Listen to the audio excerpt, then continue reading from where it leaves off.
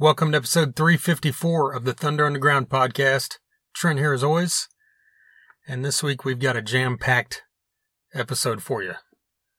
Last week I wasn't able to put out an episode, so this week I'm bringing you 2 interviews because we've had a lot of interviews recently and I haven't been able to get them all out to you. We're going to start that right now. We've got Lytle of the band Angelus. He's the lead guitarist and he's now also the lead vocalist. We're going to talk to him about that and of course everything Angelus has had going on in the past 40 years of existence. We've also got Chaz West, the vocalist for the band Westbound.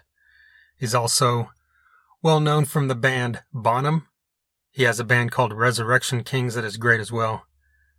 Done some other great stuff. We're going to talk about that coming up. Going to play you some music, talk about a couple other things, and get this thing going. But first, I'm going to let you know who we are sponsored by. MedFarm is a dispensary located in Broken Arrow, Oklahoma, 24683 East Highway 51. They're right off the highway. They're hard to miss. They've got a drive-through, which is a great benefit to them that you can check out. You can go there. They're open super late, so if you call or text your order ahead of time, you can just drive right through and pick it up and be on your way. Their entire selection is listed at leafly.com. Their website is medfarmok.com. And they're always running specials on their socials. MedFarm, that's PHARM on Facebook, MedFarmOK on Instagram. So follow them there so you don't miss any of that. And another special that is always running, if you mention Thunder Underground, they'll give you 10% off your first order. Very cool. And on top of all of this, the most important thing is they are cannabis with a cause. 30% of their proceeds go to build no-kill animal shelters. No one else around here is doing that, and you're hard-pressed to find businesses anywhere that give up nearly a third of their profits at all times to go to a great cause like this. So that's a good reason for you to hit up MedFarm no matter where you're at in this area. Check them out and tell them you heard about them on Thunder Underground. We've also got Sunset Tattoo shop located in Midtown Tulsa. Their tattoos are done good and proper. They're state licensed. Most importantly, they are mother approved. You can check out all of Jake's work, 25 plus years of experience, on Facebook, Sunset Tattoo Tulsa, and Instagram is Sunset Tattoo Tulsa as well. Check out all the photos of all the different work, all the different styles that he's great at. I've had work done by him. I know several other people that have as well. I'm looking forward to having more done. So you can call him, message him, whatever, to set up a time to talk about what work you need to have done, and tell him you heard about him here. Finally, we got DEB Concerts, concert promoter based right here in Tulsa, Oklahoma, who's been bringing a ton of great acts to this area for the past several years. And coming up is no exception. This weekend, yep, we're right here, August 20th, Saturday night, Tulsa, Oklahoma at the BOK Center. Poison is returning to Tulsa. And I've said this before, I'm pretty sure this is Poison's first time in Tulsa since the early 90s. They've been around the area. They've been in Oklahoma City a few times. They've been to Pryor for Rocklahoma a few times. Brett Michaels has been here multiple times. But the band Poison, I don't think has played here since the early 90s. They are bringing along LA Guns with them as well. Tom Kiefer of Cinderella. So 3 great live bands on this bill. It's an off night of the stadium tour for Poison, and you can come out here to the BOK Center to see why those 4 guys are blowing Def Leppard and Motley Crue off the stage every night. BOKcenter.com for ticket info, DEBconcerts.com for other info, and of course, for any upcoming shows. You can always stay up to date there. And on their socials, it's at DEB Concerts on Facebook and Twitter. And we, of course, keep you up to date here anytime we get new information from DEB Concerts. And also, Rocklahoma is coming up shortly. We're less than 3 weeks away. Labor Day weekend, Pryor, Oklahoma, the 15th annual Rocklahoma. And I bring this up because DEB Concerts books the Roadhouse stage at Rocklahoma every year. The Roadhouse stage also includes the Thursday night pre-party. That's where it happens. You have to have a full weekend ticket to get in the pre-party, but you come out there, you'll see a great lineup, which features Van Halen, Enough's Enough, Count 77, and One Night Stand. a killer night there of rock and roll. And then throughout the weekend, there's going to be several bands every day on the Roadhouse stage. Quiet Riot is headlining one of the nights. Slaughter is headlining Saturday night, I believe. And then we've got Lit headlining Sunday night. That stage will also feature Midnight Devils making their return to Rocklahoma. Speaking of that, I just recorded an episode with Sam of Midnight Devils. Talk about that here in a second. But DEB Concerts, huge thank you to them for everything they do for this area, bringing the rock and roll. Like I said, this weekend, Poison is in town. I'm unfortunately going to be out of town, or I would absolutely be there. This is a band that I've seen many, many times in my life. Just as they did a long time ago, they're still doing now. They still put on an excellent live performance. LA Guns is the same way. I've seen them many times throughout the years, and a couple times in the past few years. Tracy Guns and Phil Lewis was on this podcast one of those times they came through Tulsa, which that was a really fun one. Tom Kiefer, same thing. Seen him solo, seen Cinderella many times throughout the years, and he's just an astounding live performer in my opinion. So you can't go wrong getting out there. You know, it fits kind of into the theme of this episode, I think, both Del Lytle and Chaz West's music, you know, is on the heavier side compared to the glammy stuff, I guess. But, you know, when you think of Poison, you know, Cinderella had a little bit harder edge stuff at times, even though they were more bluesy. And LA Guns, you know, kind of lean darker at times as well.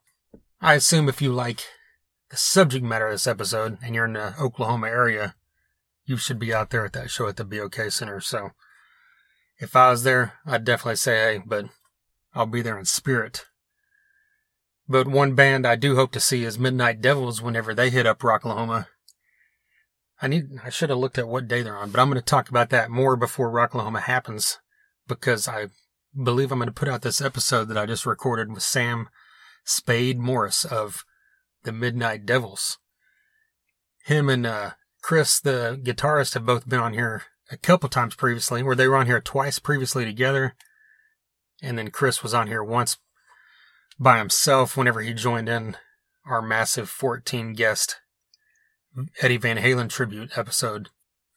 But Sam came back to talk about their brand new album that just came out a month ago. It's a really great album. Check it out.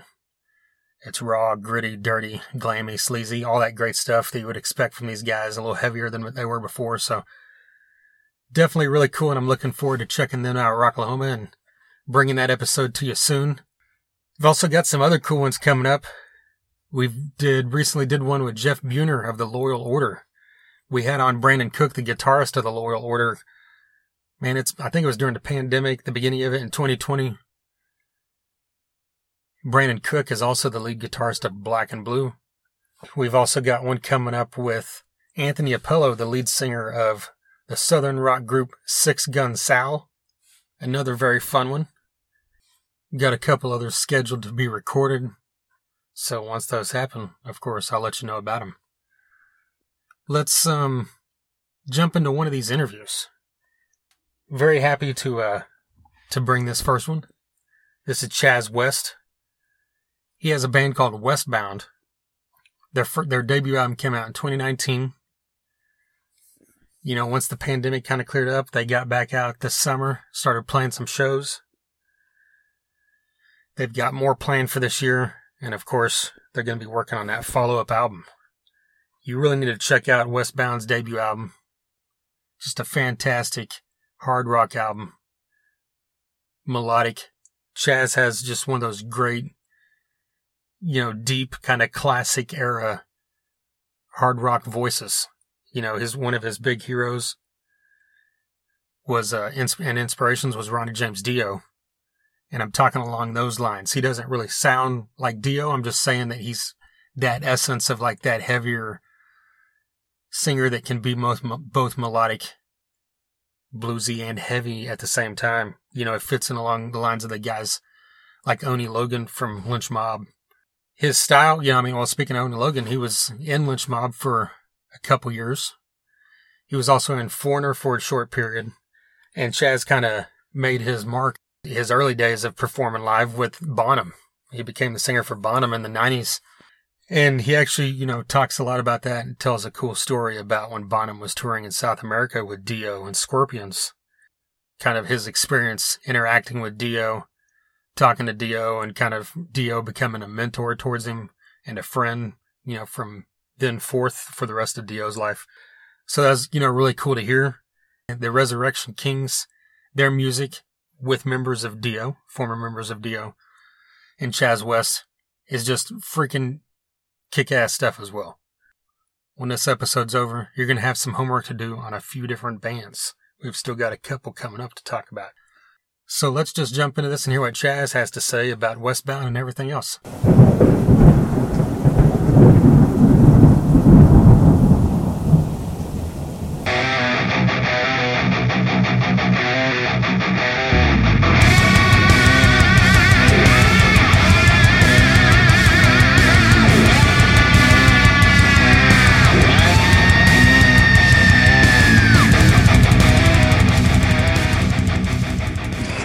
Third time's a charm, as they say. So, yeah. All right.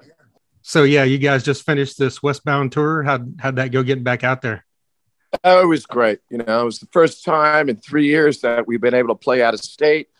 I mean, we did a couple of gigs last year in California, which is our home base, but that was about it. And you could tell the people are just starving and loving live entertainment, starving for live entertainment and loving it that it's finally back.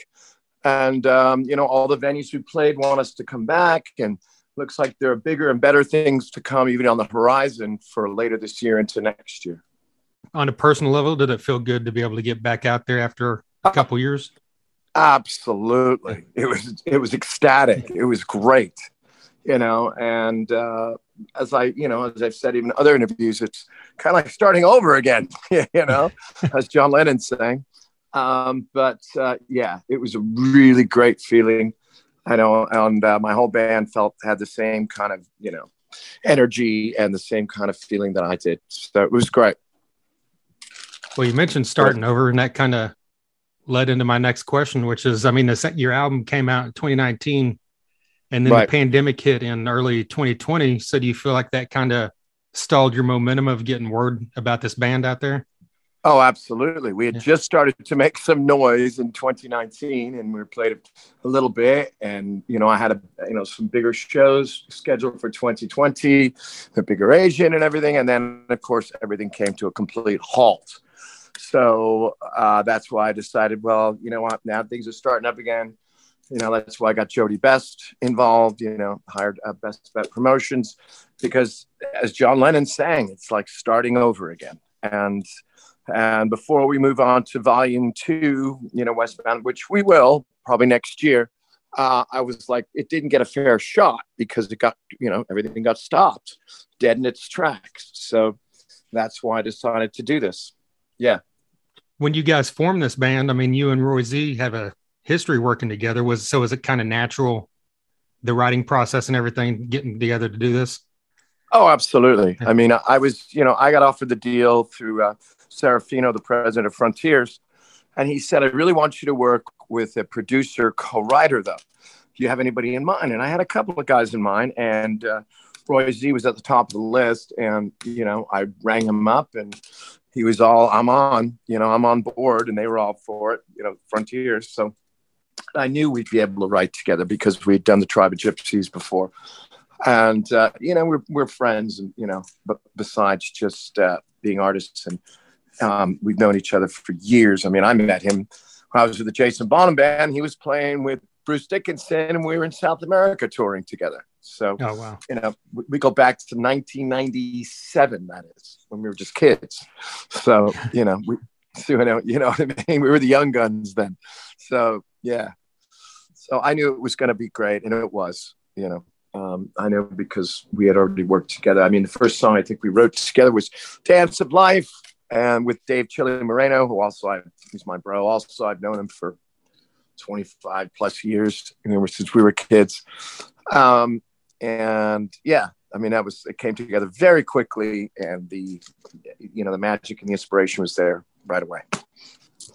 Well, what is your guys' writing process like? Do you get together to do it, or do you kind of bring ideas that each of you already have together? Well, it's a little of both. Sometimes come in with some original idea, like Dance of Life, if I remember rightly. We're in a little room, just the three of us, and he had the chord progressions, and I just started singing a melody, and it just came together. I mean, it was that quickly. I think we had the majority of the song basis. Obviously we still have to fine line the lyrics and things like that, but as far as the chord progressions and the rhythms and the melody, probably within a half hour to an hour. And then I went home and worked on it on my own, as far as doing all the lyrics, fine lining all the lyrics and getting all that together. And he worked out some of the more of the chord progressions and things like that. It came together really quickly. It's one thing I've always I've realized in the writing process. It either goes it's either right away if it clicks and you can write with this person, really. I'm not saying you're going to write a masterpiece immediately, but right away if like, okay, we're on the same wavelength. And with as far as me with melodies and lyrics, and the guitar player with chord progressions and ideas that they have. So you mentioned having history of both of them. Whenever you guys rounded out this band, were you familiar with the other guys, or was this something that you guys kind of had to build chemistry as you went? Well, I kind of had because I decided, that I wanted a real band, not just a project, and guys that were going to be dedicated, that were going to make this a priority. I understand maybe you have to do other things, whatever, to make a living. I get it. But, I was very concerned about that. So I'd already, I had Z, I had Chili. And then I found Jimmy Burkhardt, the other guitarist, through my friend Stephen McGrath, who is the bassist for Billy Idol for many years. And I was just at a jam. He invited me down. We did a jam thing, and there's Jimmy. And I was like, this, in my head, I was looking for a Jimmy Page meets Joe Perry meets Eddie Van Halen. And, this guy just fit the bill. And I was like, why hasn't this guy done any big things? I've never heard of this guy before. You know what I mean? But at the same time, I was also, thank you, universe. Great. Because I found exactly what I was looking for. And he's the nicest, coolest guy, no issues, nothing like that. He just didn't get the break for whatever reason. And so he worked perfectly. I knew he would be great. And Jason Cornwell, I had played with before in a previous project. And I knew him when he was playing with Eric Martin. So I knew he was all on board, And I always say I wanted guys that were what I call pros and bros, I mean, that was important to me, not just because a lot of guys in LA, and I'm not going to mention names, a lot of friends, but, they've got 5 other things going on, and that's okay. But I wanted somebody that was at least going to make this a priority, because it was the first time that I was in the driver's seat, and it's my vehicle. And, I was like, I want guys that, okay, you got to do other stuff here and there, but, at least make this a priority. So that was important to me. So that's why I was very particular about who I was going to have in my band. And then, of course, the last person who just recently joined during the pandemic, actually, this guy named T-Bone. He used to be the keyboard player for a Government Mule, with Warren Haynes. And he's Swedish, and he's great. He plays second guitar also. So, and he became an integral part of the band now, because we did during the pandemic, the only thing you could do was streaming shows. So we did a streaming show for Monsters of Rock. And, I called on him because the guy originally was going to use was not available. And I knew him from just playing a New Year's Eve party. And then we'd hung out a couple of times. And I said, would you do this? And he learned all these songs within like 2 days. And he came in and he was great. And then we had a little viewing party, because we filmed it earlier in the week, and they showed it on Friday. And I had a little viewing party at my friend's pub. And he's like, I want to be in the band. He says, I don't want any more, no feelings. I want to be in the band. And I said, well, listen, it was probably going to be a while until we were able to do something. At that point, I was thinking 3 to 6 months, right? Right. Like everybody else. But he goes, I don't care. I want to be in the band. I love this band. I love the songs. And I was like, okay, now that's the kind of attitude and dedication I was looking for. So there you go. T-Bone having, played with Government Mule, I mean, that's a totally different style. I don't really know his background. Yeah, it is. That. Does he fit in perfectly well with what you're doing? Well, it is, but it's not, because it's blues based still, right? Well, yeah. So, true. Yeah. You know what I mean? I mean, I love the song Whipping Post. God, it's a great song by Allman Brothers, So it did. He loved it. Yeah, it fit right in, because it's very blues based what I'm doing. It's very, Zeppelin, White Snake, in that vein, Aerosmith, and that's all blues based. So yeah, it works. Well, you mentioned wanting to, do a band and not a project, and I know in the bio thing it mentioned talking about how you were approached to do a solo album, and then it kind of turned into this. Was that kind of the idea in your head? Would rather have done something like this than just doing a solo project? Because a lot of times those just end up kind of being one-off type things. Correct. Yeah. Exactly right. I mean, Resurrection Kings, I did that, and that's what originally got me noticed by Serafino. And then of course he, loved what I did, and then he loved my ideas, and he of course knew me from Bonham and things like that I'd done before. But yeah, I didn't want, because, Vinny was busy doing Last in Line, and Goldie was busy, Craig Goldie was busy doing Dio Disciples. And I understand, but it's like, so we were never hardly able to tour. We did a couple of shows. I think Sean McNabb was doing Dokken at the time, or I don't know, Dokken or Quiet Riot, one of those bands. And I was just like, I don't want that same thing happening with this, because I'm in the driver's seat this time. And I have an opportunity to make this, my brand. And it's, I want to, take this as far as I can take it, all the way. Sky's the limit, onwards and upwards, as they say. Right. So yeah, absolutely. Well, how's that feel after all these years to kind of be in the driver's seat, finally? It feels great, because you're right. I've been the hired singer for quite a few bands, and artists. And I'll always be grateful. Like Jason Bonham, he gave me my first break, and I was just an unknown kid, So I'll always be grateful to him. Because I never would have been, I probably would, I don't know if I'd still be able to do this if I hadn't gotten that break or some kind of break. And he did it, and from that, I was able to parlay that into other bands and other artists that hired me. It's great, but it's also a double-edged sword, because you get all the credit, but you also get all the blame if things don't go right. So, right. And it's a lot more responsibility, I remember, but I lived and learned, like I remember Jason doing all the interviews, and I remember watching all this stuff. And even with George Lynch, when I was with him, or Foreigner with Mick Jones. So it's like, it's a lot more work. It's not just like, just show up for sound check and do the gig, and then that's it. Right. You got, now it's like you get interviews, start, sometimes you got radio reviewers at 6 a.m. and, things like that. So I did learn that.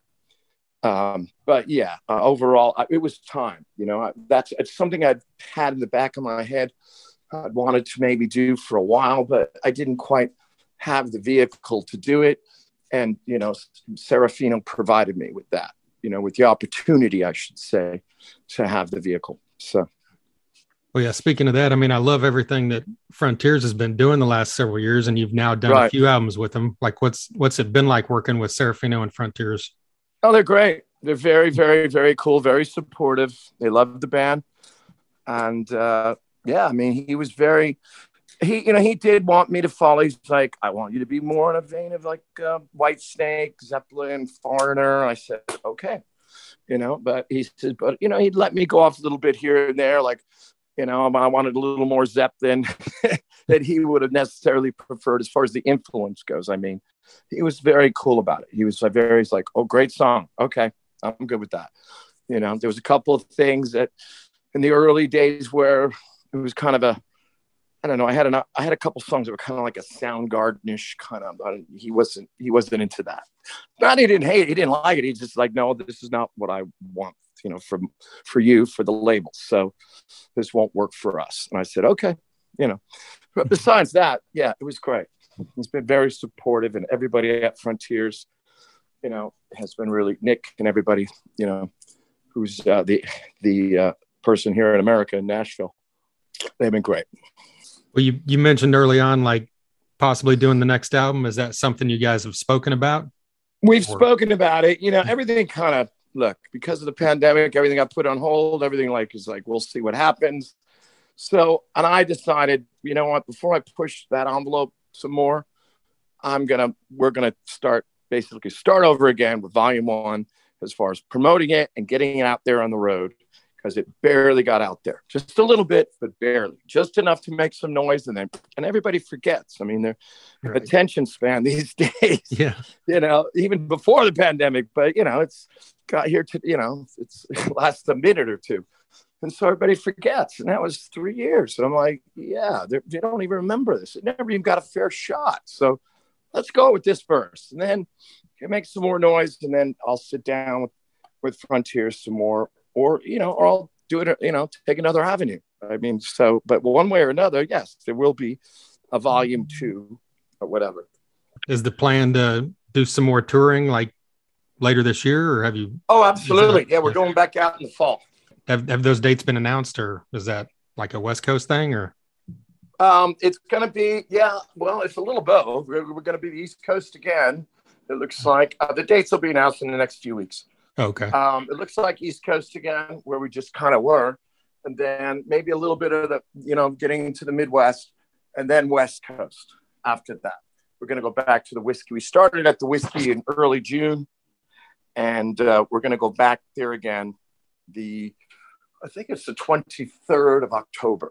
So, okay. And so yeah, we build around it, and there's might be some other things in between, but then there's bigger things on the horizon for next year. So, okay, God willing. So, yeah.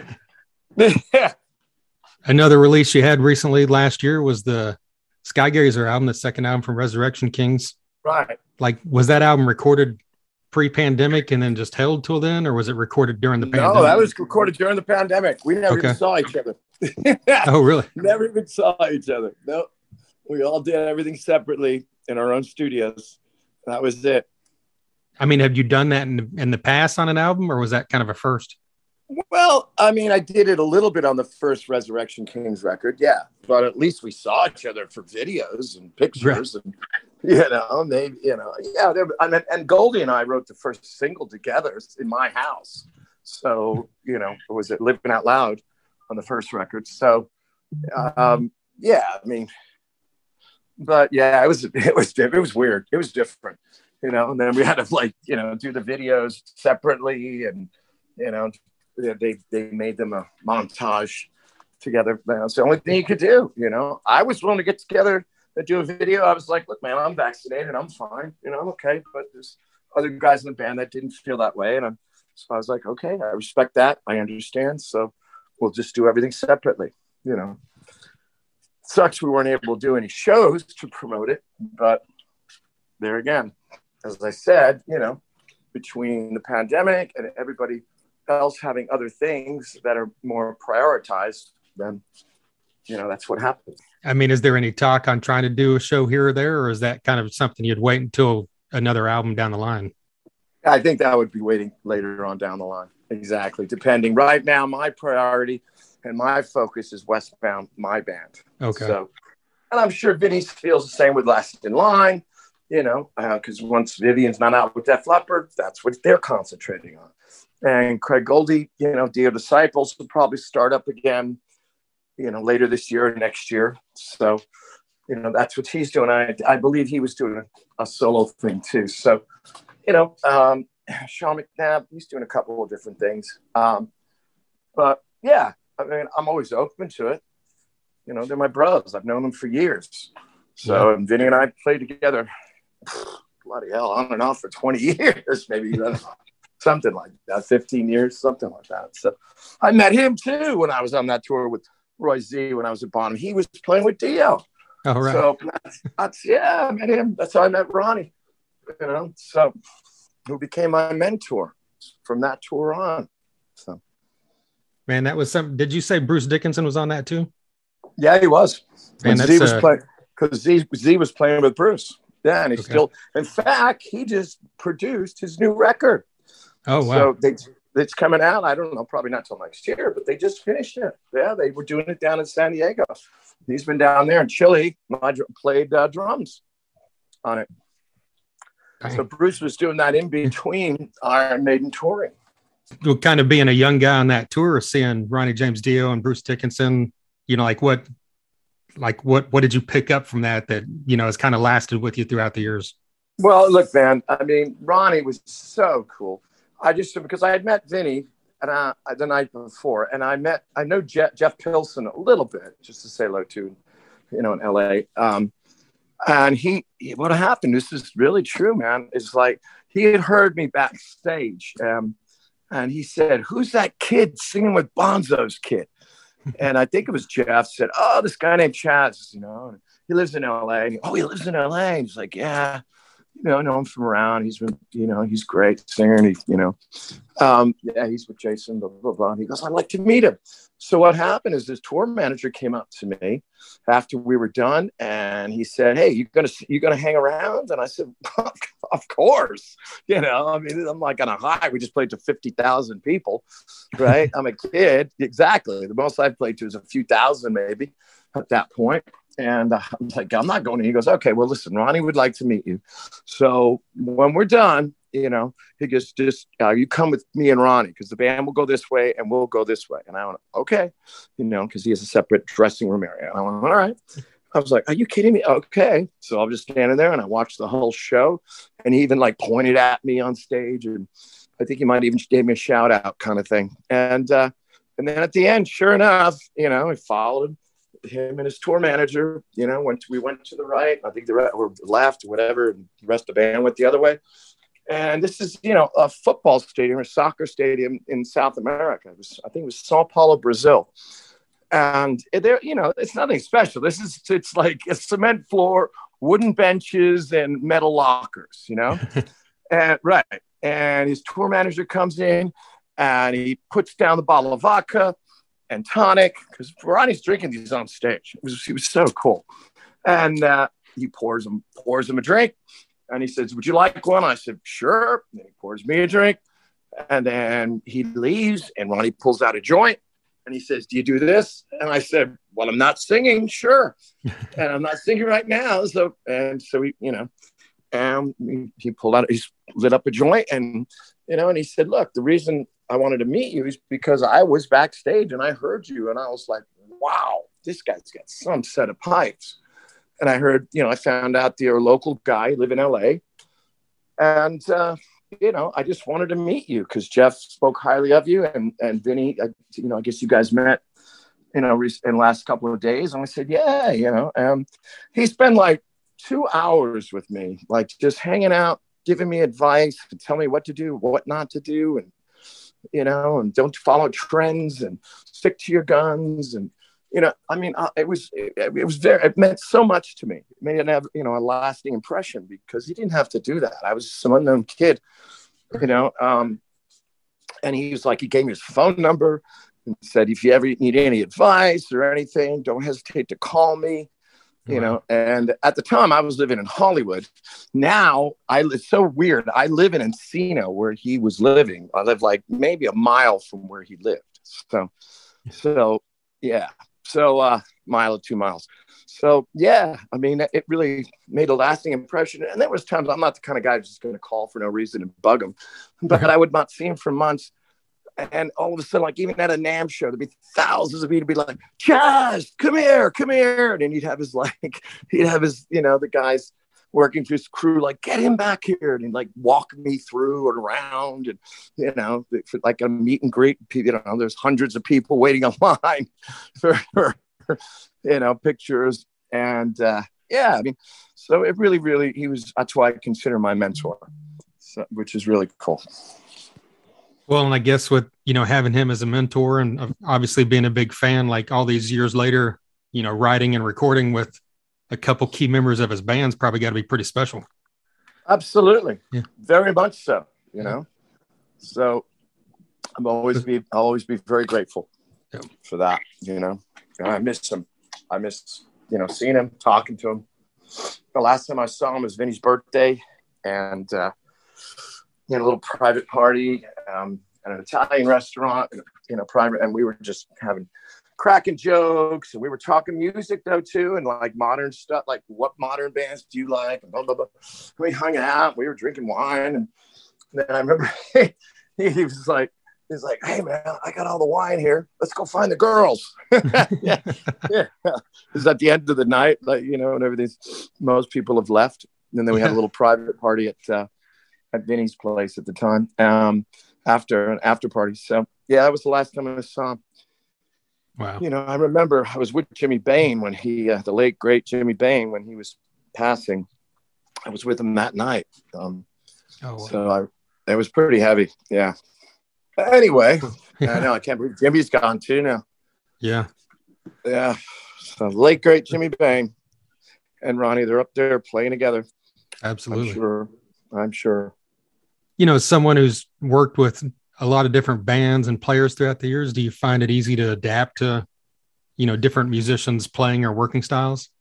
Absolutely. You know, you learn. I mean, like I said, you know right away if it's going to click or it's not. And of course, when it's somebody else's situation, when it's somebody else's band, and, you know, then you have to, you know, make it work one way or another if you want to continue to stay in the band. So, I mean, but yeah, I've been fortunate in that way. Like, obviously, George Lynch, I knew what he was doing. I was like, yeah, that's right up my alley. It's blues, hard rock kind of based. And sure, no problem.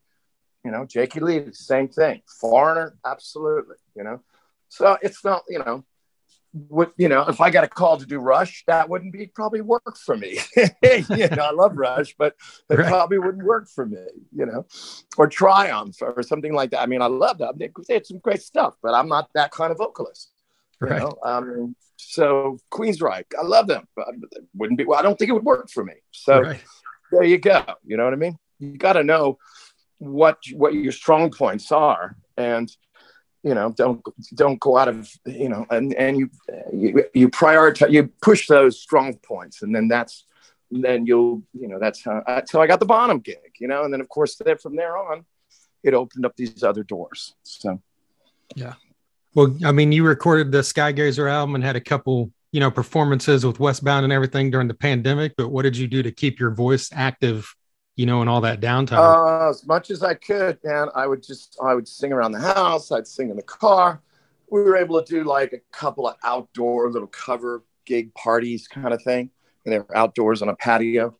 And I would do them just to keep the pipes up. You're absolutely right. And of course I recorded. So I would do whatever I could. But you're right. I noticed the first time after not doing a gig for over a year or more, I thought I was going to collapse after the first 4 or 5 songs. So I was like, okay, yeah, you got to do this much more often if you can, you know, as possible. So yeah, I mean, you know, friends of mine would call me. I was like, hey, we're going to have a little party. I'm over here. You know, okay, I'll come sing. You know, I mean, just to keep the pipes up. You're absolutely right.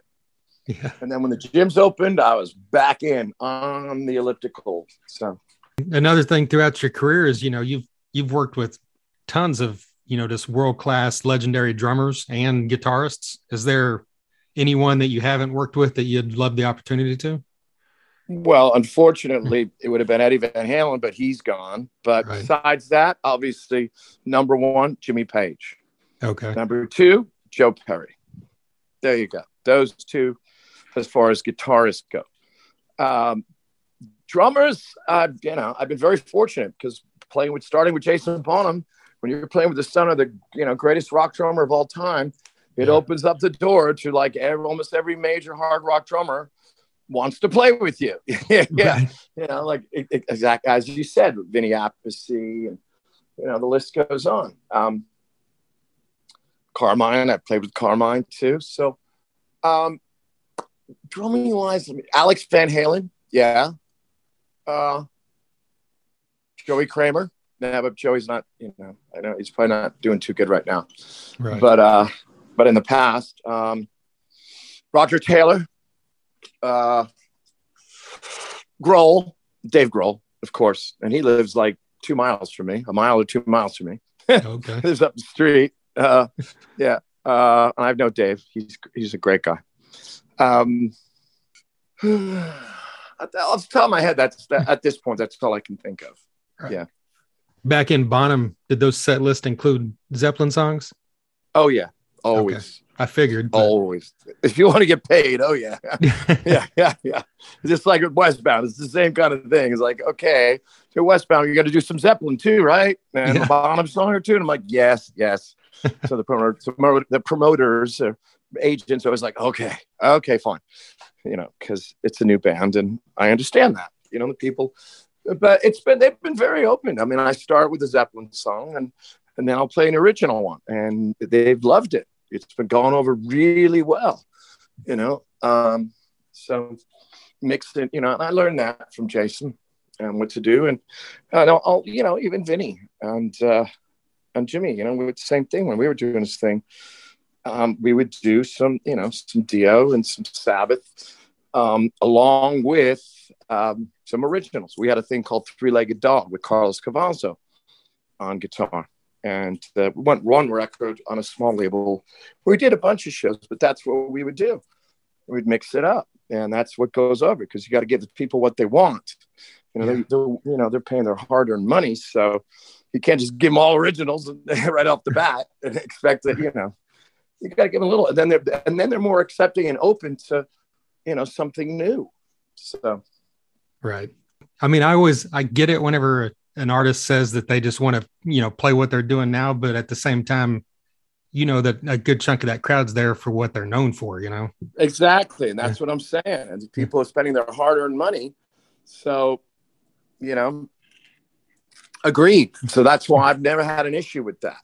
I'm fortunate. I'm grateful that I've done this stuff, and I've had this career resume, and I'm able to mix it up, and there's enough that it works out, and I can get paid, make a living doing what my passion is. I'm just grateful enough for that, especially after everything being shut down for close to 2 years. So, yeah, and I also noticed that the more you play out and the audiences are even open to more original stuff, as long as you give them a little bit of what they expect, what they've heard. And in my case, Zeppelin, and then maybe a couple of Bonham songs. So, you mentioned earlier that next year would be even bigger and greater things. Is that anything you can mention, or is that? I can't talk about it yet. Okay. But it's something that just basically came up, and it's with a friend, and it'll be great. It'll be great if it all works out. So, all right. But I'd rather not. I've learned from the past, don't talk about things till they're concrete. Right. Then for some reason, it always seems to blow up in your face when it doesn't work out. So I've just learned in the past, better not to talk about it until things are more concrete. So, absolutely. Right. All right, man. Well, I love everything you're doing with Westbound and Resurrection Kings, and I appreciate you taking the time with me today. Thank you, Trent. It's really great talking to you. Where are you at? I'm in Tulsa, Oklahoma. Tulsa, Oklahoma. Oh, sure. Yeah. Played there a few times. Yeah. Oh, yeah. I hope to be back there again sometime in the near future. Yeah. I'd love it if one of those Westbound dates is in the vicinity of Oklahoma or Texas, too. Yeah. We'll work on that. I do have a new agent that's based out of a Texas area. So, okay. So yeah, I will definitely work on that. I think we're probably looking more like the end of the year, probably next year. But yeah, definitely. There you go, Chaz West of Westbound and Resurrection Kings. Big thank you to Jody Best of Best Bet Promotions for her continued support of this podcast. She's amazing. And also, a massive thank you to Chaz West for taking some time out there to talk to me on Zoom so we could, get this podcast recorded for you. Some very cool stuff from him there, talking about Westbound, Resurrection Kings, Bonham, Dio, and all kinds of stuff in between. Speaking of Lynch Mob, who he was in for a bit, a former lead singer of Lynch Mob, Robert Mason, has been on this podcast. So, there's a slight tie-in / self-promotion for you. But someone else who has been on this podcast, actually a few times, is members of Tesla. Frank Hannon has been on here 4 times now, and Brian Wheat has been on here once. But I bring that up because Tesla has a brand new song out. It's been out here 2 or 3 weeks now. And Frank Hannon was just on this podcast in June. 3 episodes ago. I think it was, episode 350. And he talked about this song and about how it was forthcoming. He talked a lot about this song, the recording of it, everything that went into it. So let's check it out right now. This song is called Time to Rock.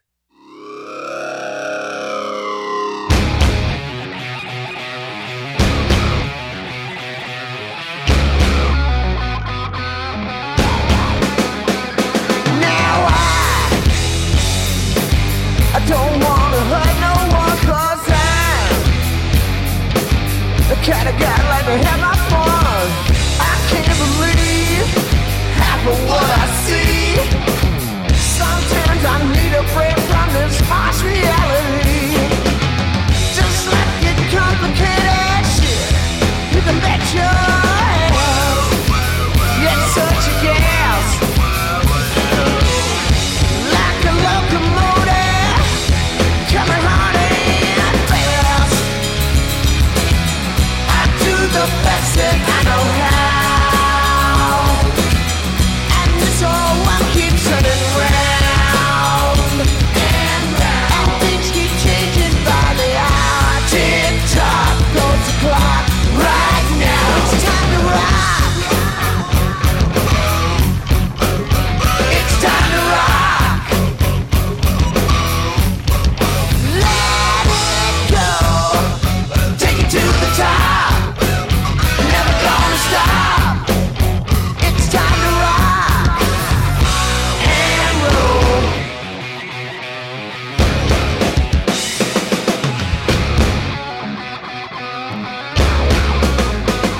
Some rules try to lie and hide behind the truth. Will never be denied. Putting on a show with all the silver and gold. What do you want is what I really wanna know. Do I get aggravated? Shit, I'm a ready man. Piss me off. So much is overrated. I'm becoming dead last. I do the best that I know how, and this whole world keeps turning round, and things keep changing by the hour. Tick tock goes the clock. Right now it's time to rock.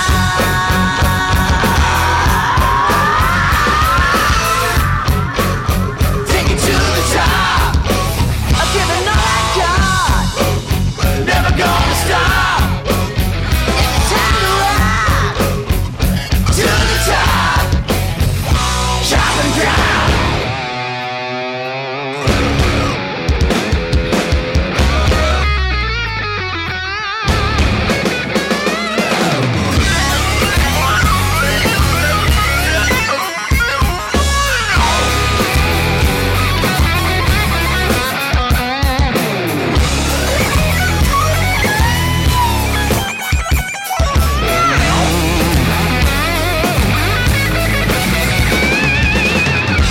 Over-exaggerated in your house of glass. It's too to pass. Won't be the first time, won't be the last.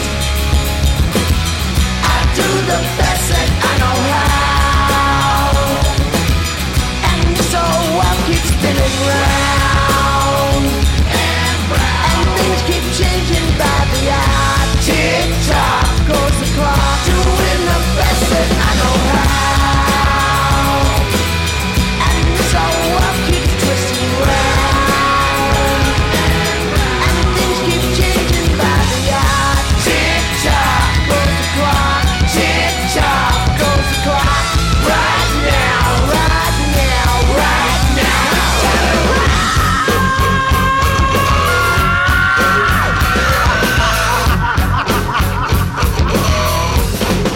Let it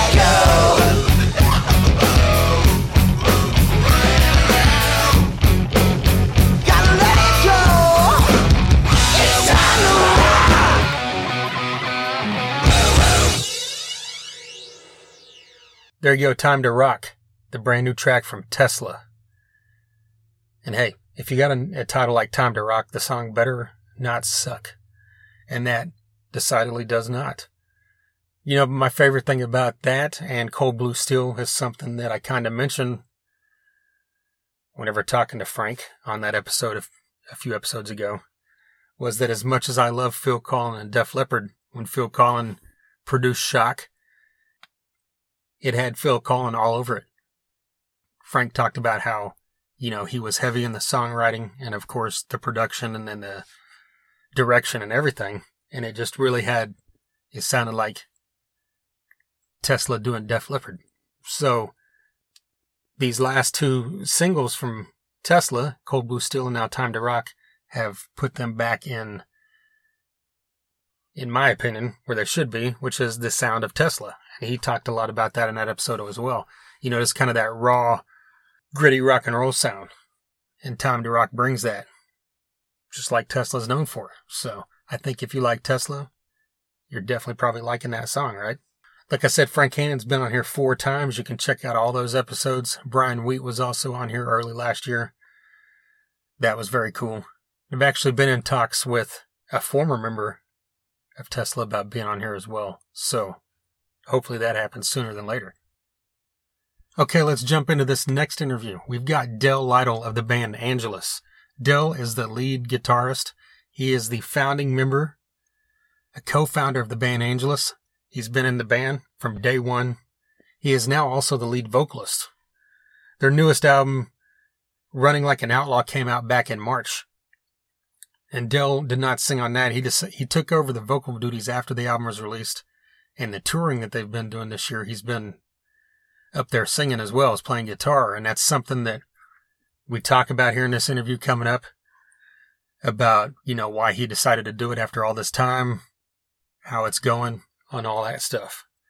And I mean, this band, you know, is a band that is the definition of never quit. You know, I mean, this band has been pounding away for over 40 years now. This album, Running Like an Outlaw, was their 8th album in the past decade. That's unbelievable. 8 albums in the past 10 years. We're talking in an era of time where a lot of big bands, you know, where it used to be every other year, every second year you'd get a new album. But a lot of big bands have shied away from that even. You might get every 3 or 4 years. You might get an EP. You might get some singles here or there. We're talking about the 60s and 70s when bands were putting out an album once a year or an album every 9 months, you know, because the record label just wanted to keep pumping this stuff out. But Angelus, you know, is pumping out the content. They just keep going. They keep doing what they love, and you got to respect that. You got to respect that this band has been doing it for as long as they have. And back in, I believe it was 83, they co-headlined the Whiskey with Motley Crue for a couple nights. This band did some stuff touring with Quiet Riot. Del talks about Quiet Riot here coming up in this interview as well. Here's Del Lytle of the band Angelus. And, you know, Nothing But Love's kind of hit on the mainstream rock charts a bit. Yeah, it's still on there. It's actually still on the mainstream rock chart. It just keeps hanging in there month after month, week after week. That's really cool. Yeah. Very, very happy with it. Had you had singles, you know, in like the past decade or so chart before? Or is that the first one that's hit in a while? Or, you know, no, our last album before this, on Hell and High Heels, we had Heal the Wounds chart, but it came in at like 164, you know, and this one went all the way up to 22. So it's really hit the top 40. So it really surpassed it like a lot. Yeah. Very, very happy with it. Yeah, it just like a nice day. Nothing like this ever. This is definitely the first, and very, very humbling and gratifying and just surreal. You know, just absolutely surreal. It's a great album. Like I really dug the track "Lords of Thunder." Like, is there any songs on there that really hold some meaning to you? Or yeah, I would say that one. My wife as well. Connie loves that very much. It's probably definitely one of our favorite songs on the record. Oh, that's cool. It definitely is. Yeah, that's a great one. Like, what made you you didn't sing on the album, right? But you're singing now? I'm singing now, yeah. I didn't sing on the record, but I sound a lot like the guy that sings on the record. Okay. And I just decided it was just time in my life to start singing. And I'm really enjoying it. It's really just very, very happy with it. But what do you think it was that kind of drove you to that after all this time? Just singers in general. Yeah. It's like, I don't know if you've ever dealt with singers, but they're kind of a breed in themselves. And, you just get tired of dealing with them. And it was just, I moved it. I had Dave Rodman. We were together for like, I don't know, 15 years or something, back from 77 to like 89. And we got back together and did a record in 08. But he went off and became a preacher. And it was just something that, I've just had several singers over the years. And I just thought, it's just a time to just do it myself. I don't have to worry about another member. It's just less hassle. It's really hassle free.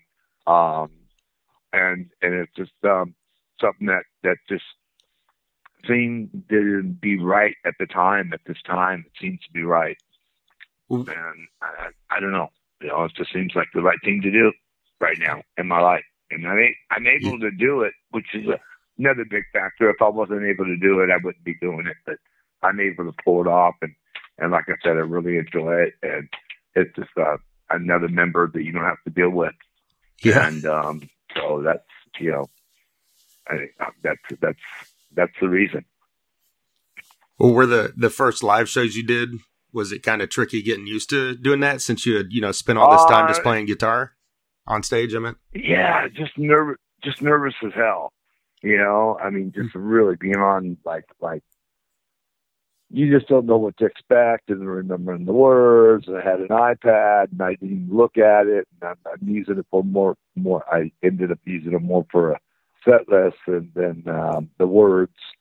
And it was just going up there and doing it. And we did a little place like in Missouri, and it made sure it was, our record company said, now make sure you do the first couple of shows real small. Well, we did one real small, and then we set to a pretty good sized stage called the Outpost in Ohio. Okay. And in Kent, Ohio. And it was really, it's like I wanted to stop the show so bad. I just didn't want to, I did not want to go out there. I mean, it was like, my wife's like sitting there shoving me, and I'm like wanting to run out the door. It's like, no, I can't do this. I'm not, it's like, oh, I wanted to run so bad. It's like, I'm trying to think of a good example. I guess that's it. It's just like, I wanted to run out the door and just like not do it. And she's like pushing me onto the stage, that thing. And once I got up there, it was just, that was it, And I mean, I got nervous before just playing guitar, my whole life. I mean, because I give it my all. If I don't live up to, what I do on stage as an entertainer, I like to entertain. I'm not just a guitar player that stands there and just like to do. I like to go out there and give the people something, show. And now I'm able to do that, but I sing as well, and which is really cool. And then the third show was a smaller venue, but it was a lot of people were there, and same the second one too. But it was just a little bit smaller, more intimate, and that was really. I think I was starting to get used to it by then. It's starting to sink in now. And it's starting to get easier, but it's a lot of fun. Just remembering the lyrics, not getting them wrong. I've noticed myself I'd throw in a wrong lyric here and there, like Rolling Like Thunder. It's like instead of Saturday Night at the Bartery, I said, the animals are here and they're out to kill. I took another line from, so it's just little little things like that. I'm having to finite and singing like all night. Not is I laid back too much. I like my wife films everything, so I'm able to go back and study film. Okay. And so I've got to give it a little bit more. And there's one song, Witch Hunter, where I gave a little bit too much. I got to pull back a little bit, just a little adjustments. But other than that, I mean, I'm really enjoying it a lot. It's a lot of fun. It really is. Yeah. And I don't have to worry about the singer if he's not saying enough or not saying too much. And a lot of times, you get, we had this one guy that got up on stage, and he just like, there was, we were playing in Denver at a place called The Venue. And he got up there, and there was, I think, sound check, and he was saying things that I don't feel he should have been saying, and it just wasn't right.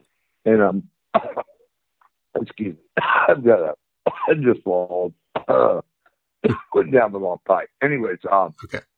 I felt that he was just saying things he shouldn't have been saying, if you will, and it was just kind of a little out of line. And little things like that, I don't have to worry about. Dave was always really great. Gwen was really great. Claire was great, but a little bit too relaxed, a little bit too fluffy. I've had guys singing with other girl singers, and just I love them all. I'm really glad for what they've all done. They've all contributed a lot to the records. I'll guide them on what I want the album to be about. I write all the music, so and I've given all the singers like the album done in the lap. Okay, now write something, and they'll a lot of them ask, what do you want it to be about? Where are we going with this? And it's either like feel good or a party record or more serious or more political. And like Killers of the Game was more so more that way.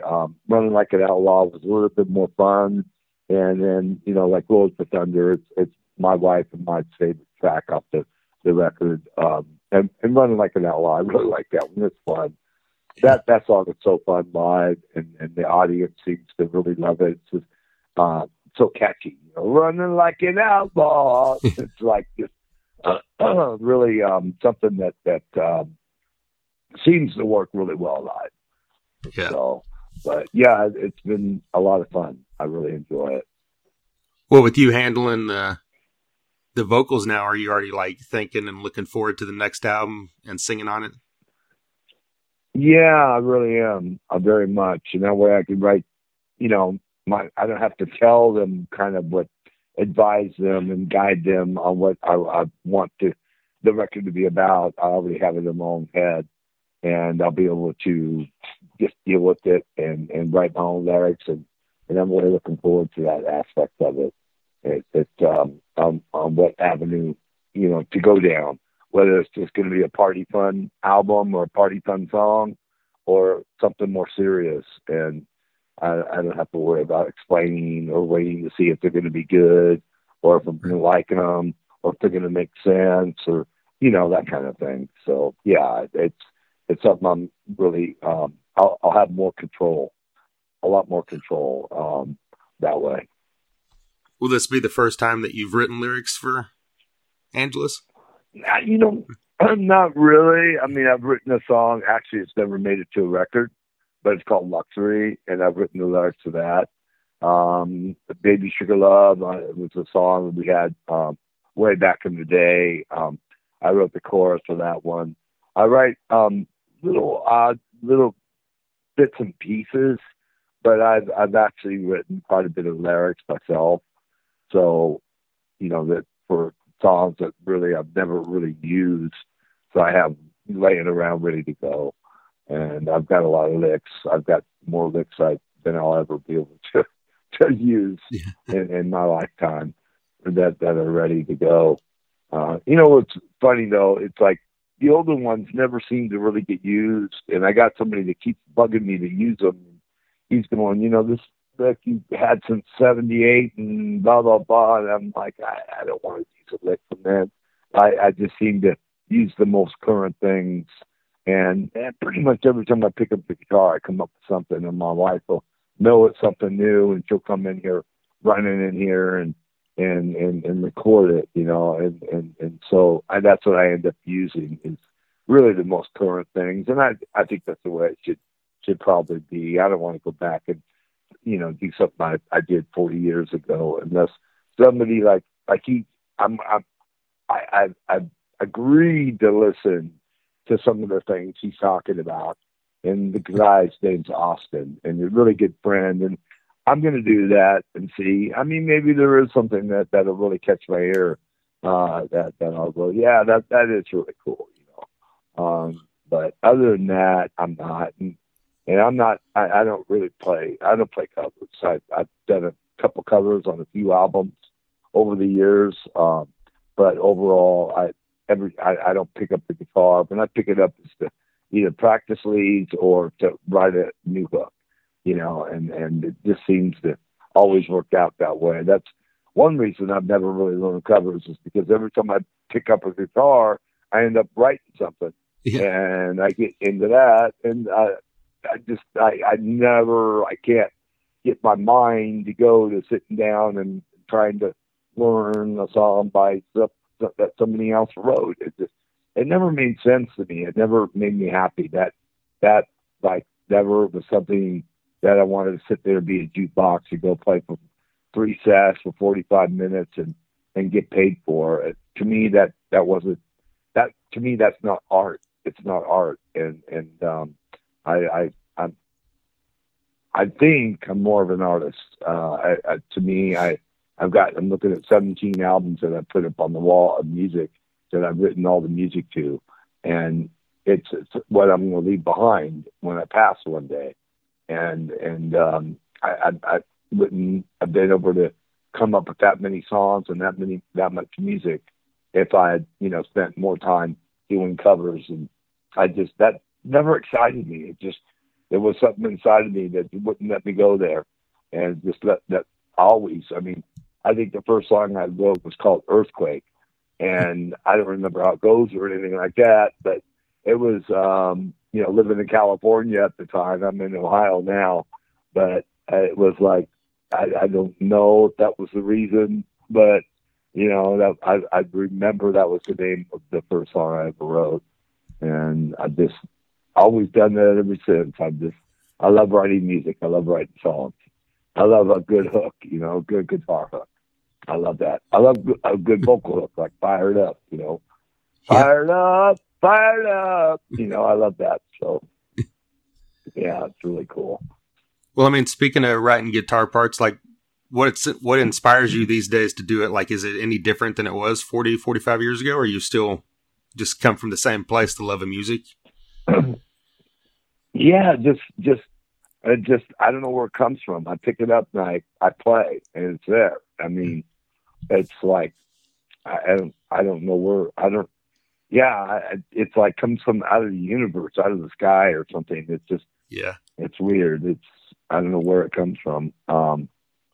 It just, I guess I've been told it's just being creative. It just comes natural.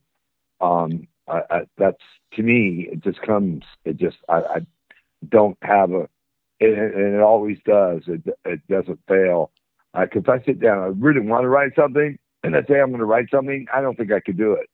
You know, I just got to pick up the guitar and start playing, and it just comes.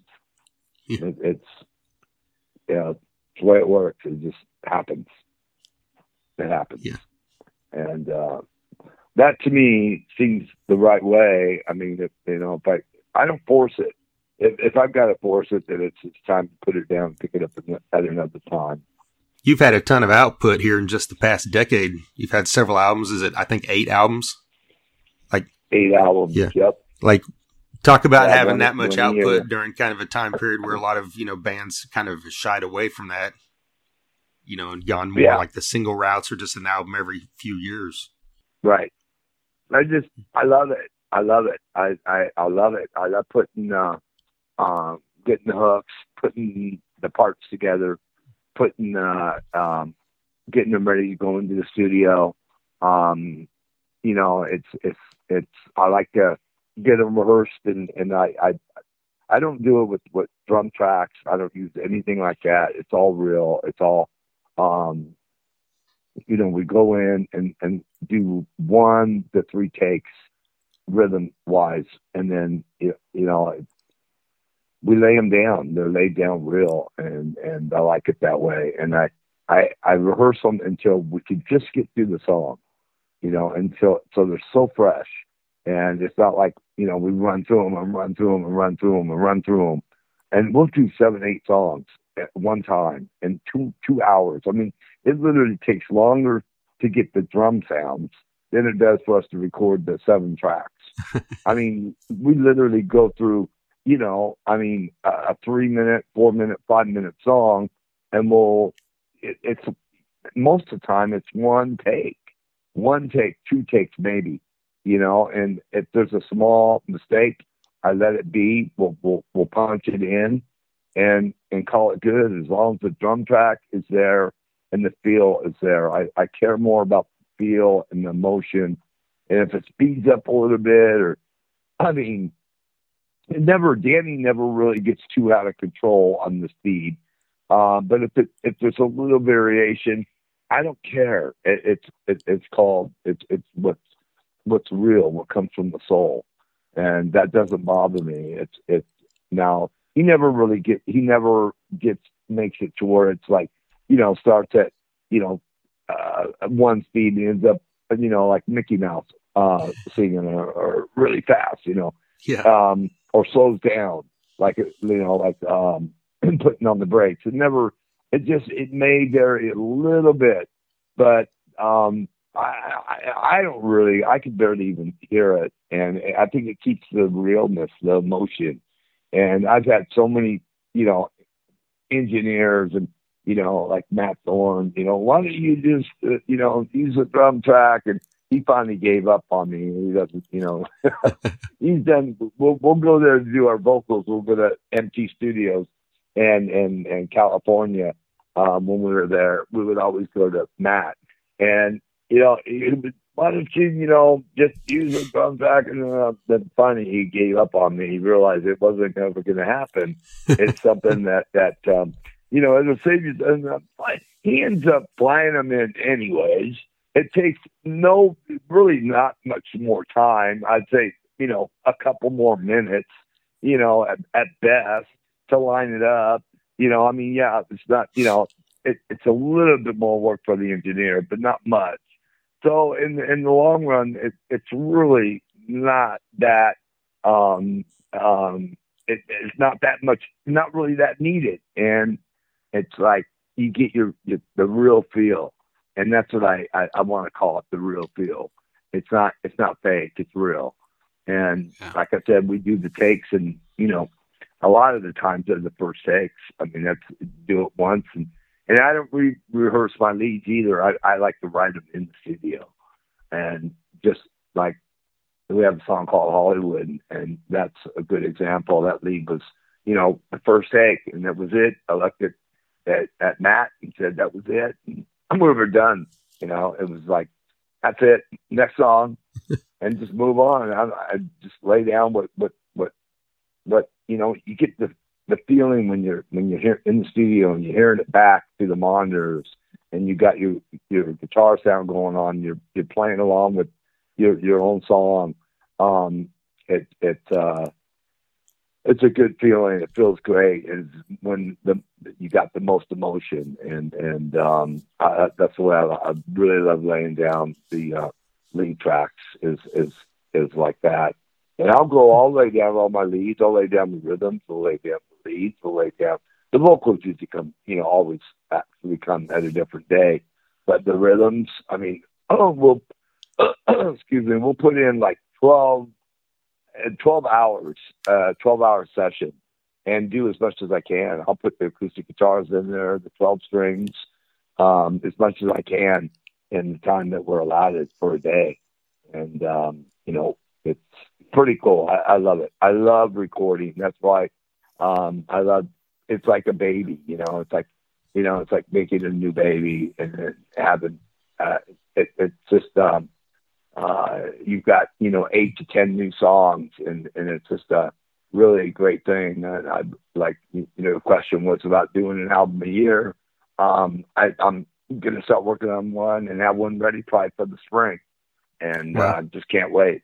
It's a lot of fun, and the whole process is just very exciting. That's very cool. Yeah. Also, I recently saw that you've got a book out now as well. Yeah. The book of Dale George Lytle. Like, how did that come together? Is that something you'd been wanting to do a while, or did someone suggest the idea to you? Well, it was kind of a revised version. I had it out about 14 years ago, something like that. Oh, okay. And I wanted another cover, and then we started, everything had progressed and so much stuff had happened, so we added to it, and so it's more current, it's up to date is what it is. So everything that we've added the last 12 years, Connie, to the book, and so it's the book plus the last 12 years. And we didn't really get into it overly too much the last 12 years. We just kind of made it to the point and got it done, and changed the cover, and that's it. But I wanted to get it updated, and that's what we did. Okay. Also, next year will be the 40th anniversary of We're No Angels. Do you have any thoughts on celebrating that in any way? That's a really good one. I've got to really think about it. If anything, I think I'd go back probably and do the whiskey, or do party in the parking lot, or, maybe talk to Jody and see what she might want to come up with, if she might come up with something special. I think would be, doing the Monster Rock Cruise and doing a really good show. Maybe releasing, the Best of Angelus, might be a good one. The Great Angelus Greatest Hits for the 40th anniversary might be a really good thing to do. Absolutely. Yeah, it's a really good possibility. I think that might be the thing to do. Yeah. It's 40th anniversary. Wow. 40 years. Time flies. Does it feel weird to say that out loud? Time. Yeah, it does. I mean, it really does. 40 years. It's a long time. It just makes you, crazy. Yeah. But you can't stop it. Time goes. Time Absolutely. keeps going. Yep. I saw that Carlos Colazo. I'm friends with Vicky, because he's not really on Facebook, but his wife is, and he just got his guitar back that he used to use when he was in snow, and we played with him a couple of years back at the whiskey, and he was all excited. He's like a little kid in a candy store, and somebody gave him his guitar back for his birthday, just a few days ago, and it's really pretty cool. And we used to play with them all the time back then. So it was like last time we played it was at the whiskey a couple of years, about 2 years ago, 2019, something like that, 3 years ago. And Doug was singing, and he's kind of ill now, so he's got some health issues. Otherwise, we'd be trying to set up a show together again. I would really like to do that a lot, but we'll see. Maybe he'll be okay, and we're all hoping for him and sending positive vibes and all that stuff. But Carlos is very excited about the new guitar or getting back his old guitar that he had in the snow. But we played together at the whiskey, and it was pretty exciting after all these years. I think it was probably close to 35, 40 years ago that we played together. Oh, wow. Quite a bit back in the day. Yeah. That's very cool. And I was actually supposed to be the guitar player for quite right. Oh, really? And, Kevin asked me, and he took me over to Frank's house, Frankie Benelli's, and Riverside Drive and Toluca Lake and California. And, you know, I discussed it and talked to him, and I had no reason to leave Angeles. I mean, I didn't know that we got the wrong producer, or we would have, you know, gone big, real big back then. And, but we got Michael Lloyd, and he just, you know, he had Leif Garrett, John Cassidy, and Pat Boone, Debbie Boone, Leif Garrett. He wasn't a rock promoter, and, you know, we were a rock band. You know, we wanted to drink and cuss and have fun, and none of that was allowed. And it was just like, you know, so he dropped us, and it was like, what the effing happened, you know?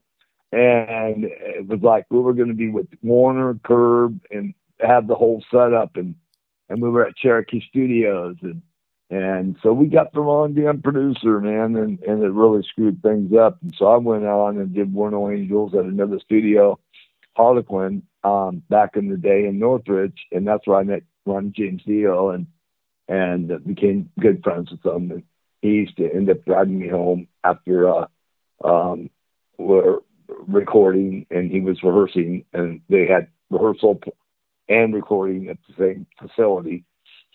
And, you know, Ron was a really cool guy. A really, really nice guy. But yeah, I was out, they took me over there and they wanted me to join, but I had no reason. I had no reason at all to think that we weren't going to go on. And if we had got, you know, Roy Thomas Baker or that damn producer, Mutt Lang, or somebody that knew, you know, dealt with rock bands, things would have been a lot different. But we got Michael Lloyd, and not to say, you know, he's a great guy, all that, but he just wasn't in, you know, he had never done a rock band, and he should have never tried to do a rock band. You know, it was just like, and then after that, it was depressing, you know, so two of the guys left, and it was like, so I pulled in, you know, my Tom Leslie and John Merritt, and they both have since passed away, but, you know, we went in and we did War No Angels, and we speaking of covers, we did No Sugar Tonight by the Guess Who on there, and I really actually put a little commercial guitar solo on it, and in it, and it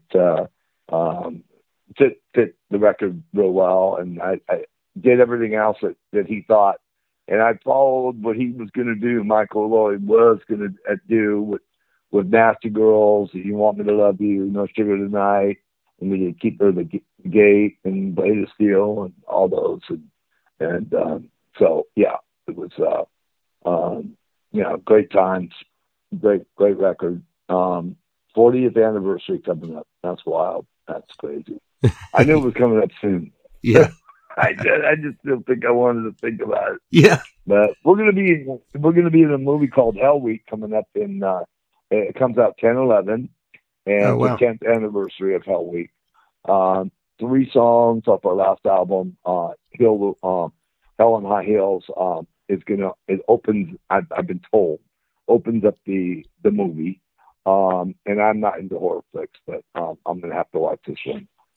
Yeah. And it got put on the side burner and for about a year and a half, and now it's finally coming out. So that comes out, and everybody should get it, and, you know, listen to this on 10/11, and watch it. And we got 3 songs, and it's got it opens, like I said, with Hell on High Heels, and then excuse me, Heal the Wounds and Celebrate are the 3 songs in from Angeles and the record.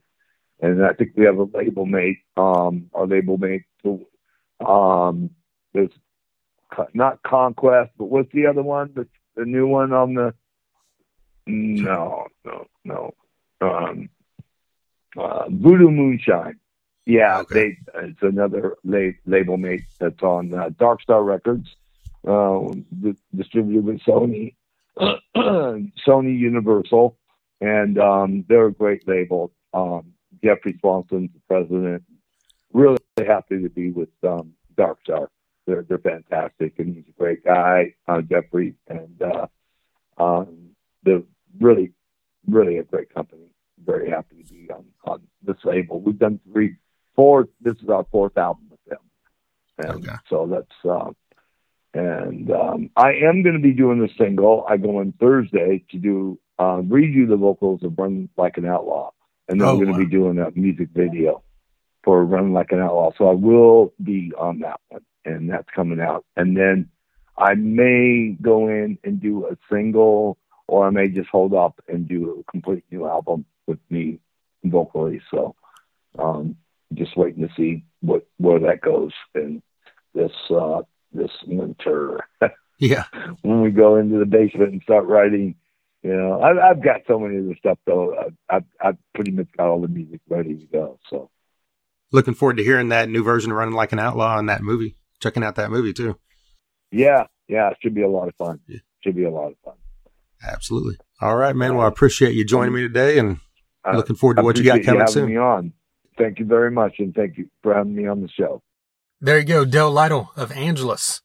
Once again, a huge thank you to Jody Best of Best Bet Promotions. She's always been a huge supporter of this podcast, and I can never thank her enough. And also a massive thank you to Del Lytle for taking some time out there, giving me a call, chatting about all the stuff we chat about, and that was a fun one. So once again, check out Running Like an Outlaw, the brand new album from Angelus that came out earlier this year. And as you heard in that interview, he also has a book that has been out for now quite a while, but he republished with, newer info as well. So check that out. Couple fun interviews here on this episode between Del and Chaz West. Great music there from Tesla. If this is your first time listening, I can't thank you enough. We've, been talking about kind of the 80s era of rock and roll, that kind of sound when it comes to a lot of the projects that, Chaz has been a part of, and then his influences like Dio, and then, of course, Angelus and Tesla and all this great stuff. But we've had on many guests from that era of music. Jeff Tate of Queensryche was on here earlier this year. Dee Snider of Twisted Sister was on here last year. We've also had on Gene Simmons of Kiss, Bruce Kulick, formerly of Kiss, Dizzy Reed of Guns N' Roses, Mark Slaughter, Frank Hannon a few times, Brian Wheat of Tesla. Man, let me think. That era. LA Guns, Kicks, Junkyard, Firehouse, Warrant, Lillian Axe. Man, I know that I'm forgetting some big ones, but there's a sampling. We've also had on some guys from some more modern hard rock bands like Buck Cherry, Skillet, Saving Abel, Sons of Texas. We've also had on some heavy stuff like Megadeth, Testament. We've also had on Glenn Hughes of Deep Purple and the Dead Daisies. Man, talk about one of the greatest voices of all time. But man, the list is super long. 353 episodes previous to this one. You can check out all that stuff pretty much anywhere podcasts are heard. Wherever you're listening right now, follow or like or subscribe so you don't miss any future episodes. Like I said earlier, those episodes include Russell Allen of Symphony X and Adrenaline Mob, Sam Spade Morris of the Midnight Devils, Anthony Apello of Six Gun Sal, Jeff Buhner of the Loyal Order. All these episodes coming here in the coming weeks. We've also got some others that are set to be recorded as well. TheThunderUnderground.com. You can listen there. You can find all our socials there. So like, follow, subscribe, whatever it is you do. And anytime you see a post on social media, if it's Instagram, hit that heart. If it's Facebook, like it, drop a comment, share it if you can. If it's Twitter, comment, retweet. All those things are a big time help because it just helps. You know how these algorithms work. It just helps spread everything around. So once again, let's recap. A huge thank you to Jody Best of Best Bet Promotions, Chaz West of Westbound, Del Lytle of Angelus, Med Farm, DEB Concerts, and Sunset Tattoo. And until next time. Thunder Underground, y'all.